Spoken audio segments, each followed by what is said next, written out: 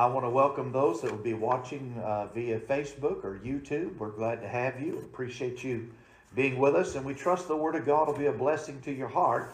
And what's true for all of us, whether they're at home or here in the services, the Scripture says of those that when they heard the Word preached, they didn't mix faith with it, and so that Word preached wasn't profitable unto them. And so even for us that are here within the sanctuary here, we must mix faith with what we hear if the Word preached. Or when you're reading your Bible, if you don't mix faith with what you're reading, it's not going to do you what it was intended to do. And so we have our part. God's done His part in providing the Word, and we have to do our part. Amen? And so I'd like you to turn in your Bibles to Genesis chapter 15. Genesis chapter 15. And we'll stay in the book of Genesis tonight. This is the series on Old Testament basics, and we've been going through the book of Genesis. And we started with the four main events, and that was creation, the fall of man, the flood, and then the Tower of Babel. And last week we looked at the beginning of the four main characters of the book of Genesis, and that was Abraham, and his was a life of faith. A life of faith, and he believed God, and God counted that to him for righteousness. And the same thing is true of us. If you've been saved by the grace of God, when your faith in the finished work of the Lord Jesus Christ on Calvary was enough, and when we do that, when a person does that, repents of their sins and trusts Jesus as their Savior, God imputes to that person the righteousness of the Lord Jesus Christ. Man, what a blessing that is. Amen. I got to turn in my old filthy rags for the righteousness of Christ. And so that is true for every man, woman, boy, and girl who trusts the Lord. And so we want to look now at the next character, and that is Isaac. Isaac, and his is the life of sonship. And I asked you to go to Genesis chapter 15. And let me just introduce this like this. There was a writer, a Christian. His name was Watchman Nee. How many of y'all have heard of Watchman Nee? Have you read any of his books, like Release of the Spirit, and the like? There's some good things that he has to say out there. But he wrote this in his book called Release of the Spirit, and I would highly recommend that to you to read. It's not a very thick book. It's thin, but boy, it's jam-packed. And in that book, he said, the timing, speaking about the Lord and His work in our life, he says the timing is in His hands. We cannot shorten the time, though we certainly can prolong it. And what he's talking about is when we try to do what only God can do in our lives. When we try to do for ourselves what only He can do as far as our sanctification is concerned. And he's speaking about the works of God, that brokenness in our life. And this truth becomes all too real to Abram. It becomes all too real to him, who couldn't wait on the Lord's time. And you say, well, I thought this was going to be about Isaac. It is, but you know, the life of Abraham, it overlaps with the life of Isaac. And so there's something here in this, and Abram just couldn't wait on the Lord's timing, who decided to take Hagar as his wife to fulfill God's promise of an heir. And this is where Ishmael comes from, and hence all the problems in the Middle East have come about because of man trying to do what only God can do. And it's hard. You know, we'd rather hear anything than wait. Sometimes we prefer a no. That way we can just move on and go to something else. But when God says wait, that's hard for us. It tests our true submission. It tests our humility to have to wait on the Lord. And but what did he say there in Isaiah? He said, they that wait upon the Lord shall what? Shall renew their strength. Right? They shall walk, they shall run and not what? Be weary. And be weary. And so there's a promise that's there for us if we learn how to wait. And we just don't like the lessons that calls for. teach us, Lord, how to wait, all right? So let's look at this, and I asked you to go to Genesis 15. So let's begin reading in verse 1. So take your Bible, the Word of God, and look with me in verse 1. Notice what it says of chapter 15. And these things the word of the Lord came unto Abram in a vision, saying, Fear not, Abram, I am thy shield, and thy exceeding great reward. And Abram said, Lord God, what wilt thou give me, seeing I go childless, and the steward of my house is this Eliezer of Damascus? What he was saying was, Lord, I have plenty of blessings. I've got all these things, but I really don't have anybody to hand it down to. I really don't have anybody that I could put in my will, so to speak. He said, I've got this Eliezer. He's a servant who was born in his house, but that wasn't the same thing as a biological child. And he said, I'm childless still. I'm childless. And so that, the Lord knows that. And look at verse 3. And Abram said, Behold, to me thou hast given no seed, and lo, one born in my house is mine heir. And behold, the word of the Lord came in and saying, This shall not be thine heir, but he that shall come forth out of thine own bowels shall be thine heir. So he just reminds him again, Abram, I'm telling you, this is not the way. Eliezer's not going to be the child that you're going to pass on these blessings to. It's going to be your own child. It's going to be your biological child. And he just didn't give him a time frame right here. So it's coming. You just have to wait. And boy, we don't like that, all right? But I want you to notice something. So why did the Lord say what he said? That he said that I am thy exceeding great reward. Why did he do that? Well, we have to tie chapter 15 a little bit to chapter 14. And what happened in chapter 14, there had just been a great victory that had taken place. It was a military victory, but it was also a spiritual victory. Look back with me in right there at the end of chapter 14. Notice what happens. Someone comes out to him. And so what happens in this spiritual victory, God tells Abram, I am thy exceeding great reward. Now, why was that? It happened because, as I said, not only a military victory, but it was a spiritual victory for Abram. And notice his name. It's not Abraham yet. It's still Abram. All right? And so because of what he does, he refuses to take help from a worldly resource. He refuses to do that. Look in chapter 14. Notice what happens, and look in verse 17. Chapter 14, verse 17. And the king of Sodom went out to meet him after his return from the slaughter of Chedorlaomer, and of the kings that were with him at the valley of Shaveh, which is in the king's dale. And Melchizedek, you've heard that name before, right? Melchizedek, having no beginning or ending. Melchizedek comes out, the king of Salem. Can somebody tell me, what does Salem mean? Peace. He's the king of peace. Now, theologically, one of those 25-cent words, what this is, I believe, my opinion here, I believe this is what's called or referred to as a Christophany. How many of you have heard that term before? Christophany, all right?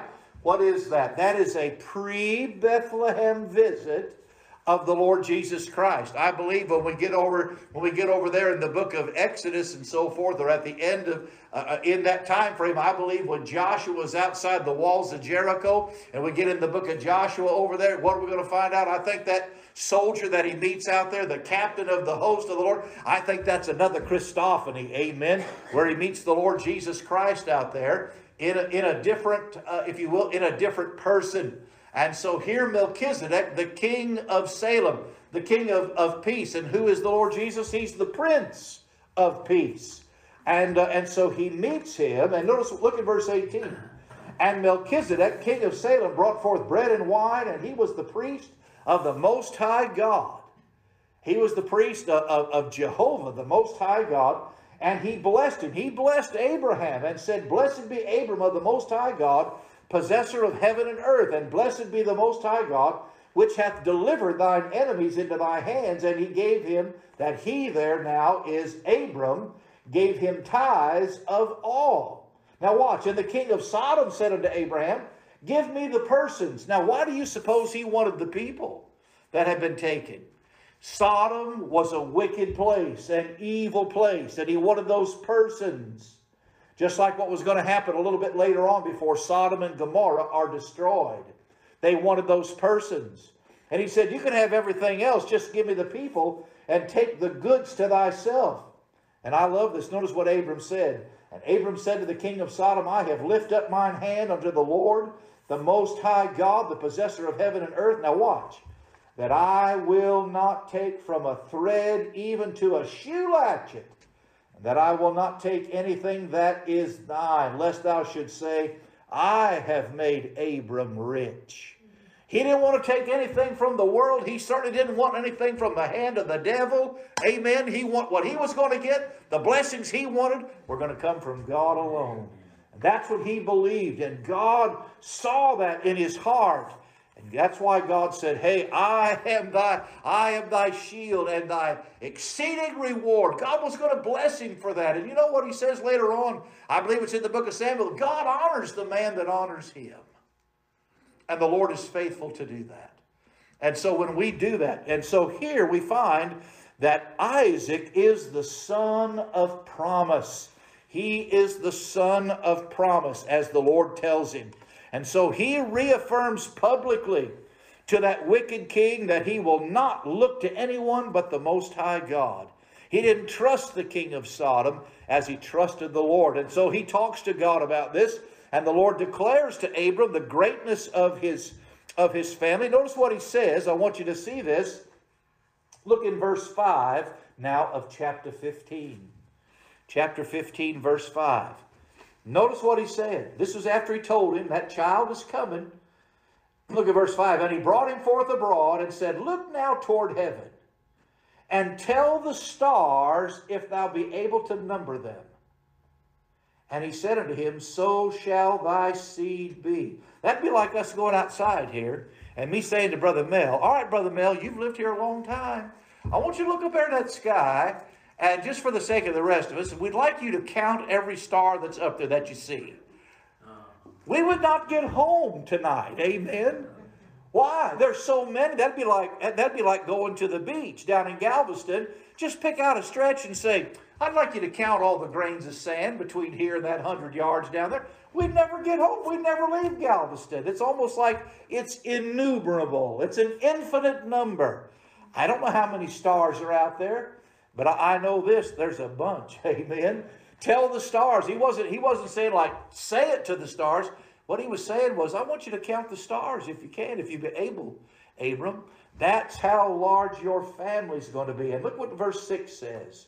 And he believed in the Lord, and he counted it to him for righteousness. And he said unto him, I am the Lord that brought thee out of the Ur of the Chaldees to give thee this land to inherit it. You know what else is right there? Here is the title and deed to the land there in the Middle East. Here is the deed. Like, you know, if you own your property, you had to fill out there was an abstract. Y'all know what I'm talking about, an abstract. It gives all the details about the property, all the angles and what the depth is and the width is, and maybe something about the soil, but it puts where all the benchmarks are and the survey marks and where all that is on the planet. And they say that describes your piece of ground. Now, here's a deed where it says that either you own it outright or you and the bank own it together. Amen? But it's the deed of record. And so what we have right here as we read this is God giving the deed to that land. And I'm going to say, before there ever was a Palestinian, before there ever was anybody else that was over there, God gave them the land. And the world doesn't want to recognize this. That's why they want to do away with the book of Genesis and say it's not so. Why? I mean, just like a legal document, right here would be the document of record that God gave that land to Abram and to his seed. And it was going to be theirs for how long? Man, to inherit it. And look at verse 8. And he said, Lord God, whereby shall I know that I shall inherit it? And so now he's going to make this covenant with him here. And he divides them. And here's the beauty of this. And what happens is He's going to go in between these two. He's going to go between these two mounds or piles, if you will, of these animals that have been sacrificed. And what that simply means is, if either one of us breaks our word, this is exactly what's going to happen to us. But what does the Lord do? Abram falls asleep, and God passes between those two piles by himself. In other words, God could not swear by anyone higher than himself. Why? Because he knew that Abram couldn't keep it, but God will. And beloved, this is one of the reasons why, man, when you get born again and God says you're his child, he's not counting on my performance. It's not how well I'm holding on to him. It's how well he's holding on to us. Yes. That's what makes the difference. I can pillow my head at night, and I don't have to wonder like some folks, am I in or am I out? Am I up? Am I down? No. When I got born into the family of God, man, my name was written in the Lamb's Book of Life. Your name was written in the Lamb's Book of Life, and no one can change that. Yes, that's right. When a child is born, you get a birth certificate, right? They're still doing that. It's been a while since we've had one, all right? I say we. It's been a while since she's had one, all right? I've never understood that. This is extra now. I've never understood that when we say, well, the men would come to the firemen would come and say, well, we're pregnant. Really? You don't look like you're pregnant to me. You know, no, it's the wife who's pregnant. Amen. She's pregnant. She's the one expecting. That's just a funny thing with me. I just don't get all, anyway, I'll let that go, all right, before I get in trouble. I'm just saying, but in this day and age, they like to say other things, right? And so, but anyway, what I want you to know is that when your name got put in there, when that birth certificate was filled out, I mean, that's always going to be your child. Always going to be your child. And so too it is with the Lord. And he made that promise right here. And God did that in that same day. And he made a covenant with Abram. And he made those things so. And I want you to see, so here's the pledge that God has made to him. But I want you to see there's a problem. Unfortunately, there's a problem, you know. And what is that problem? Well, look in chapter 16 with me. And you know what usually happens after, you know, and we have to be prepared for this. Hey, it was a blessing. Somebody joined the church this morning. We've had some things that have happened, and more folks are coming. You don't suppose that the devil's going to take that lying down, do you? No, he's going to be fighting against that. And for people to come back and so forth, man, he's going to be fighting against that. And we have to be prepared for that in our minds and not let that blindside us. And so too, look, notice this. Now look at chapter 16. Here God makes this great promise, this great pledge.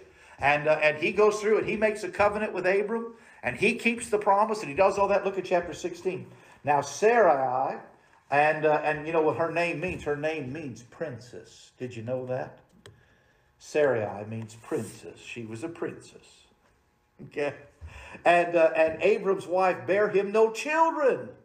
So time goes by, and she had a handmaid, an Egyptian, whose name was Hagar. And Sarai said unto Abram, behold, now the Lord hath restrained me from bearing. I pray thee, go in unto my maid. It may be that I may obtain children by her. And Abram hearkened to the voice of Sarai. And Abram's wife took Hagar, her maid, the Egyptian, after Abram had dwelt 10 years in the land. So 10 years goes by, all right, in the land of Canaan, and gave her to her husband, Abram, to be his wife. And we know what happens. And so what happens out of this? Man, Ishmael is born. Ishmael is born. And I want you to drop down there to verse 16. Look at it with me. Chapter 16, verse 16. The Bible says that Abram was 86 years old when Hagar bare Ishmael to Abram. How old is that? 86. It's old. That's what somebody said. All right, 80 is that. So he was 86. But I want you to look at chapter 17. Look at verse 1. And when Abram was 90 years old and 9. So he was 86 when Ishmael was born. And when he is 99 years old, the Lord appeared unto him. Now that's 13 years. without a word from God. Now, beloved, I don't know about you, but I like the Lord to speak to me. Don't you like Him to speak to you? Lets me know I'm walking with Him, fellowshipping with Him. But because Abram here got out of the will of God and this child is born, it's 13 years before the Lord speaks to him again. There's something to be learned in this. Listen, Ishmael and Isaac are not going to get along. And there's going to be a problem there. And you know what? And they don't get along to this very day. Now, God blessed Ishmael. He did that and said, you know, you're going to have these, but it's going to be every man against his brother and the like. And, you know, we wonder, and I'm going to put a little modern spin on this. You know, we wonder sometimes about why do places like the Taliban and ISIS and some of these people, they live under such austere and hard, you understand what I mean when I say austere? Such almost like tyranny in their land and so forth, because for some of them, that's the only kind of government that they can have that will help keep them in control. And Ishmael, the Bible says, it said he was a wild man. A wild man. And so what happens, there is a great falling out between these two. And so Abram, when these silences came along, Abram makes no further progress in the things of God. In other words, what I mean by that, he saw no fruit, and during that, nothing worthy of note happened in his life. And that's why there's a silence there. 13 years goes by because he was out of the will of God right there. Now, he was where he was supposed to be, but the decision that he had made, he didn't make any more progress. And that's sad that it happened that way. But look a little further. In chapter 17, I want you to see, look down in verse 15. And God said unto Abram, as for Sarai thy wife, thou shalt not call her name Sarai anymore, but Sarah shall be her name. And here Abram, he's going to have his name changed as well. And his name is now going to be Abraham. Abram is now Abraham. And Sarai is now become Sarah. All right? And I think this is interesting in this. Notice what happens. Notice what he says. Look in chapter 17. Now look in verse 2. Or actually look in verse 1. What he says. When Abram was 90 years old and 9, the Lord appeared unto him and said unto him, I am the Almighty God. Walk before me and be thou perfect. And that perfect there has to do with being mature, to be complete. And I will make my covenant between me and thee, and I will multiply thee exceedingly. And Abram fell on his face, and God talked with him, saying, as for me, behold, my covenant is with thee, and thou shalt be a father of many nations. He reaffirms this in this. And so what are we seeing? We're seeing that in this pause, you know, there was a problem, and now there's a pause, and yet it gets picked up in chapter 17, where Isaac is now the son of prophecy. The son of prophecy. He had been one of promise, but now of prophecy. So what is prophecy? Prophecy is speaking forth the will of God through the Word of God. It's not telling something, if you will, what's the word I want to say here? Some people only think, when they think about prophecy, they think about foretelling something that hasn't happened yet, all right? But sometimes prophecy can be the forthtelling of something that's known in the Word of God. You see, the promise had already been made. So now this is going to be forthtelling, F-O-R-T-H, forthtelling through the Word of God what the will of God was going to be. And so he had been the son of promise, and now he's going to be the son of prophecy. And there's going to be some specifics in this. Now watch. Notice what he said. I'm going to make thee fruitful. Look in verse 7 of chapter 17. And I will establish my covenant between me and thee and thy seed. And in verse 5 he said, now you're going to be called Abraham, for a father of many nations have I made thee.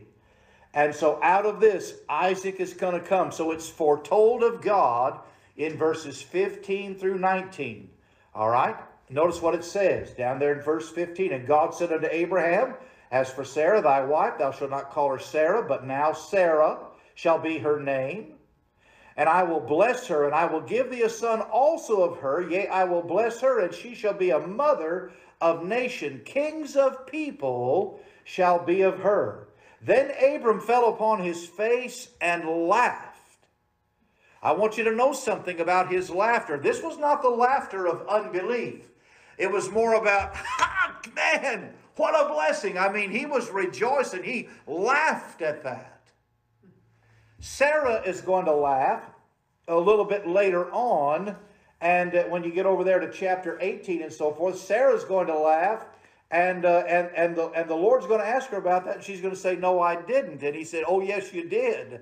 And so her laughter is one of unbelief. Like, that's not going to happen. Am I going to be old and have a child? Whoever heard of such a thing? I'm paraphrasing, but that's kind of what was behind the laughter. And notice something. When you prophesy something, you're going to give some specifics. Look at verse 17. I'm in chapter 17, verse 17. I know I'm moving around, but stay with me. Then Abraham fell upon his face and laughed and said in his heart, shall a child be born unto him that's 100 years old? And shall Sarah that is 90 years old bear? And Abraham said unto God, oh, that Ishmael might live before thee. Oh, that this boy might live before me. That wasn't God's plan, you see. And God said, Sarah thy wife shall bear thee a son indeed, and thou shalt call his name Isaac. Do you know what Isaac means? You look it up. Isaac means laughter. That's exactly what it means. And every time they called that boy for supper, it was a reminder that they had laughed at what God was able to do. All right? And he said that Isaac's going to be his name, and I will establish my covenant with him, and with him for how long? For an everlasting covenant, and with his seed after him. And so God in this, he foretells this. So Abram now becomes Abraham. Sarai now becomes Sarah.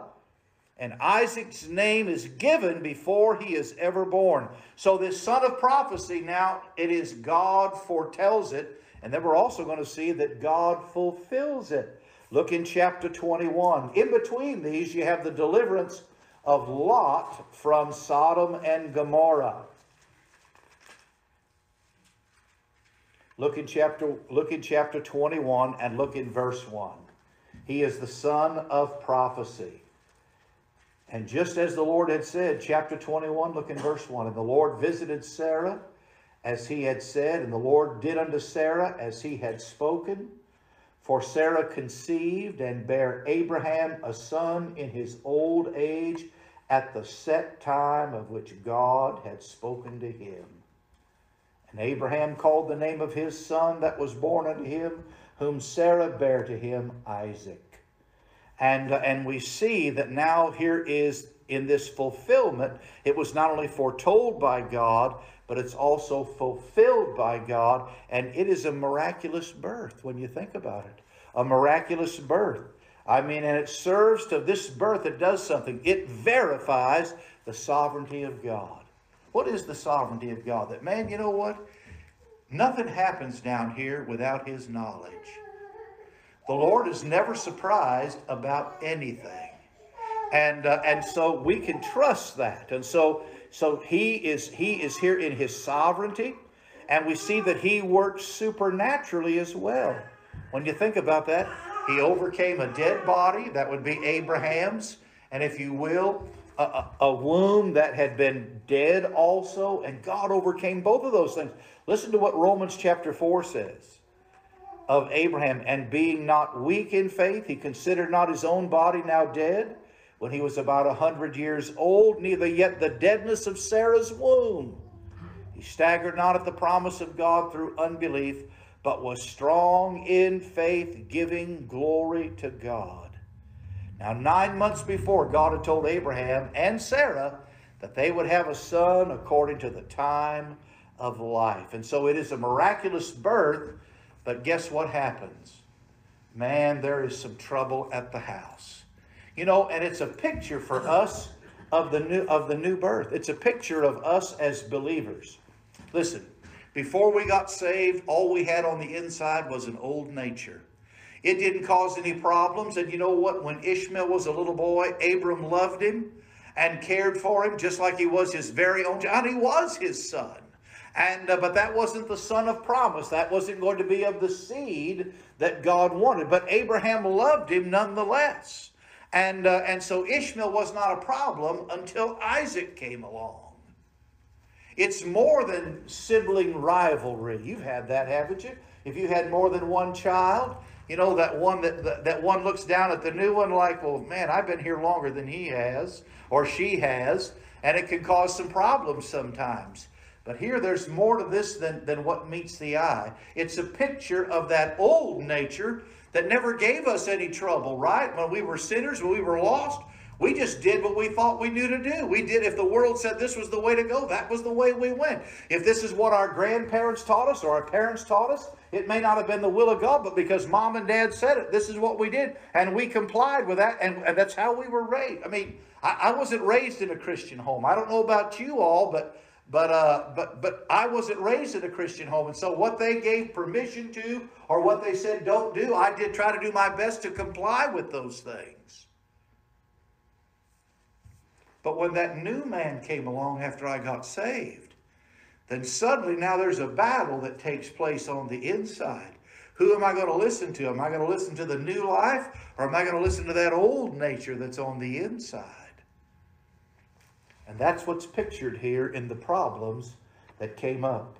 And notice what happens. Abraham, if you will, Ishmael is mocked. Or I should say that Ishmael mocks Isaac, and there is trouble. And so as a result, here in what happens is that the true nature of this young man comes out. And that's the same way it is in the life of a believer. That true nature shows up. That old nature shows up.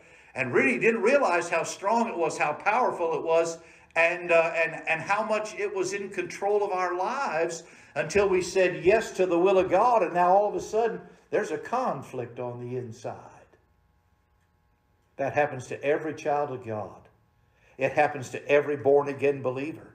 And so here, Ishmael mocks Isaac. And there's a problem, all right? Notice what it said. Look down there with me. Look at verse 8. Speaking about Isaac, I'm in chapter 21. And the child grew and was weaned. And Abraham made a great feast in the same day that Isaac was weaned. And Sarah saw the son of Hagar the Egyptian, which she had borne unto Abraham, mocking.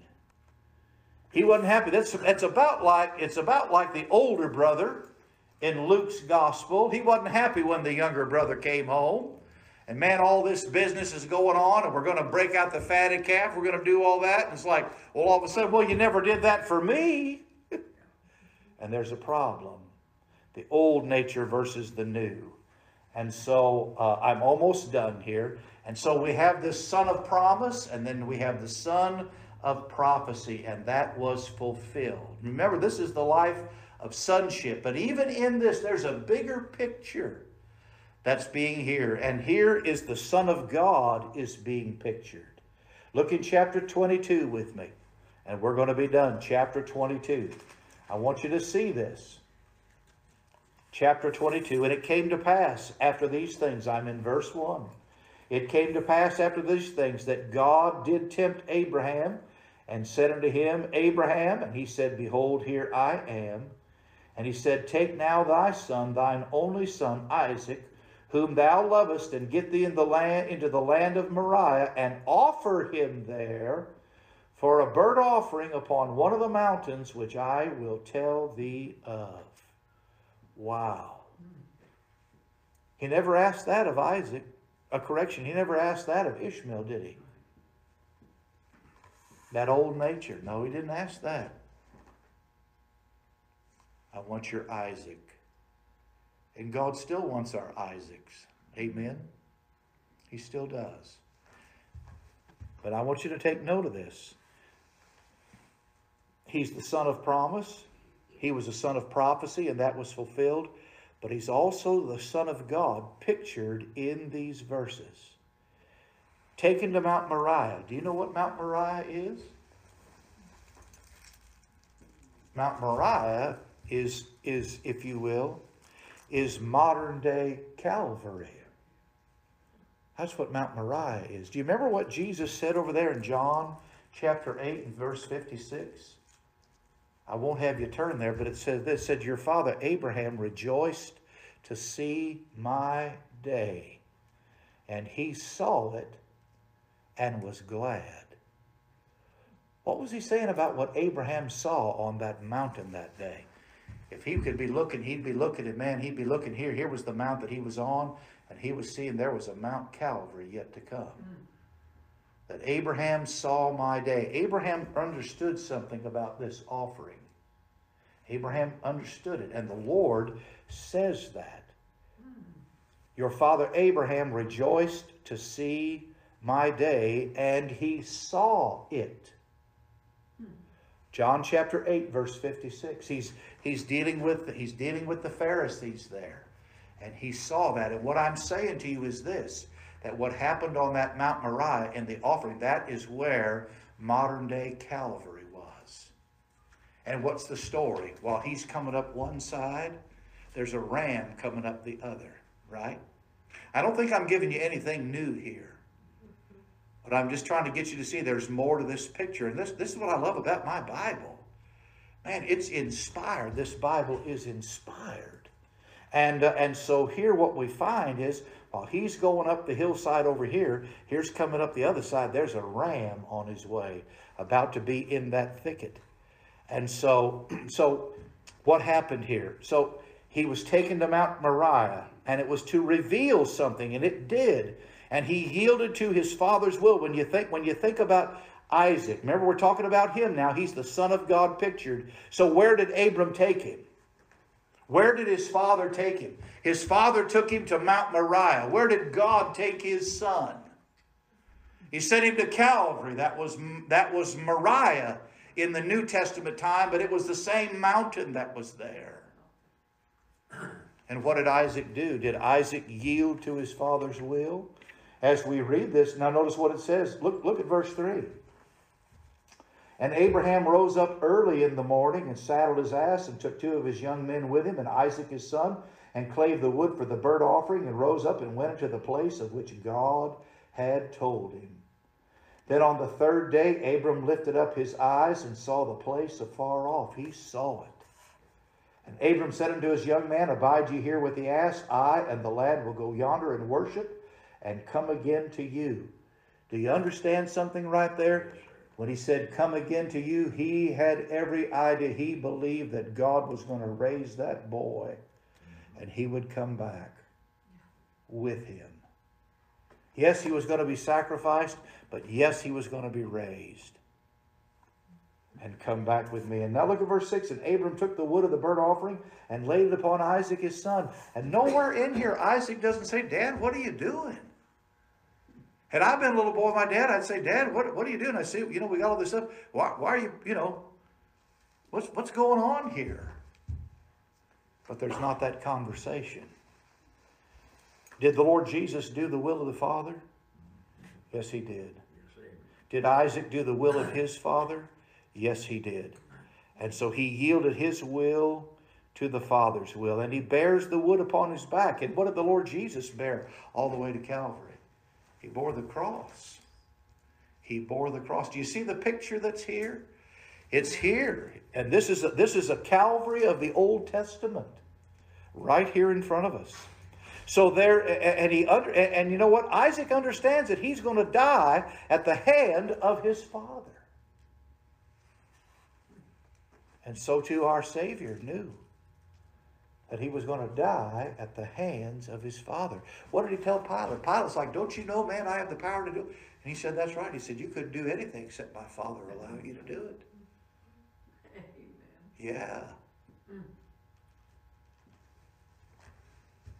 And there is a submission and there's a silence. Look at verse 7. And Isaac spake unto Abram his father and said, my father? And he said, here am I, my son. And he said, behold the fire and the wood, but where is the lamb for a burnt offering?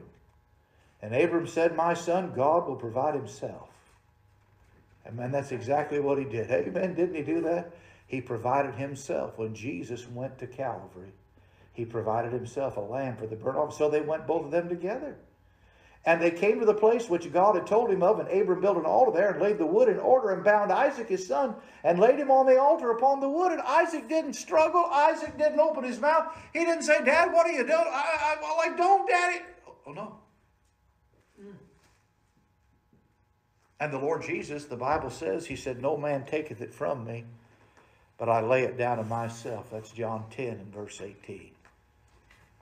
And you know, when they nailed those things and put that spike through his feet, gosh, I can't stand to have a splinter. And I like working with wood, but you know, if I get a splinter in there, I just, you know, when I was hanging sheetrock, I got to fooling with one time, and the guy that I was hanging with, the preacher, came over, and he said, what's the matter? And I said, I got a splinter right here. And he took his pencil, and he drew a circle around it, and he said, hey, he said, there, you can get to that later.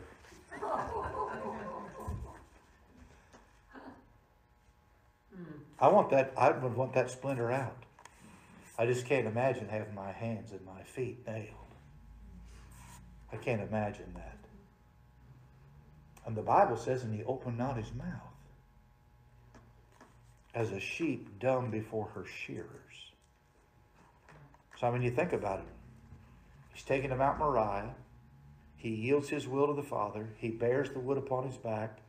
He understands that he's going to die at the hands of his Father. There is submission and silence. There's no struggle. There's no crying as Isaac is bound and placed him on the altar. None of those things. He really is the Son of God pictured. And what happens? And look at verse 10. And Abram stretched forth his hand and took the knife to slay his son. And the angel of the Lord called unto him out of heaven and said, Abraham, Abraham. And he said, Here am I. And he said, Lay not thine hand upon the land, neither do thou anything unto him. For now I know that thou fearest God, seeing thou hast not withheld thy son, thine only son, from me. And so God did not take from Abraham, and yet he did not stop himself in sending his son to Calvary. That was only going to happen one time. But this is an Old Testament Calvary for us to see. And what a blessing that is. And so Isaac, you know, and what we just see here is the grace of God, and that ram caught in the thicket, how God provided that. Caught by the horns in that thicket. And I mean, you know, there are no words that are in the Bible that are just there to take up space or are there just for the sake of grammar. They're there with a purpose. They're there with a reason. And so here we see these great characters like Isaac and the picture that he represents and the promise that God made and the prophecy that was fulfilled. And you know, and you know what we can say? Is there anything too hard for the Lord? And the answer to that is no. There's nothing too hard for him. Jeremiah said, Behold, he said, Ah, Lord God, thou hast made the heavens and the earth by thy great power and stretched out arm, and there is nothing too hard for thee. And so, beloved, you may have some mountains in your life. You may have what appears to be obstacles in your life. But man, there's nothing too hard for our Lord to be able to do in your life if we'll trust him, if we'll wait upon him and wait before him with an open heart. Amen? And so I just appreciate the Lord, man, how he keeps his promises. He does. Yes, they are good to us. All right? Let's pray. Father, thank you for these precious words from the Old Testament, dear God. Thank you for the life of Isaac, Lord, and what the picture that it represents for us. And Father, help us, Lord, to enjoy the grace of God when we have to wait and not get in the way and not muddy the waters and make, Lord, more problems for ourselves in the process. Lord, we love you and we need you. And Lord, teach us how to wait, Father. Teach us how to learn to do that. And I pray you'll bless now as we go to our homes. In Jesus' name, amen.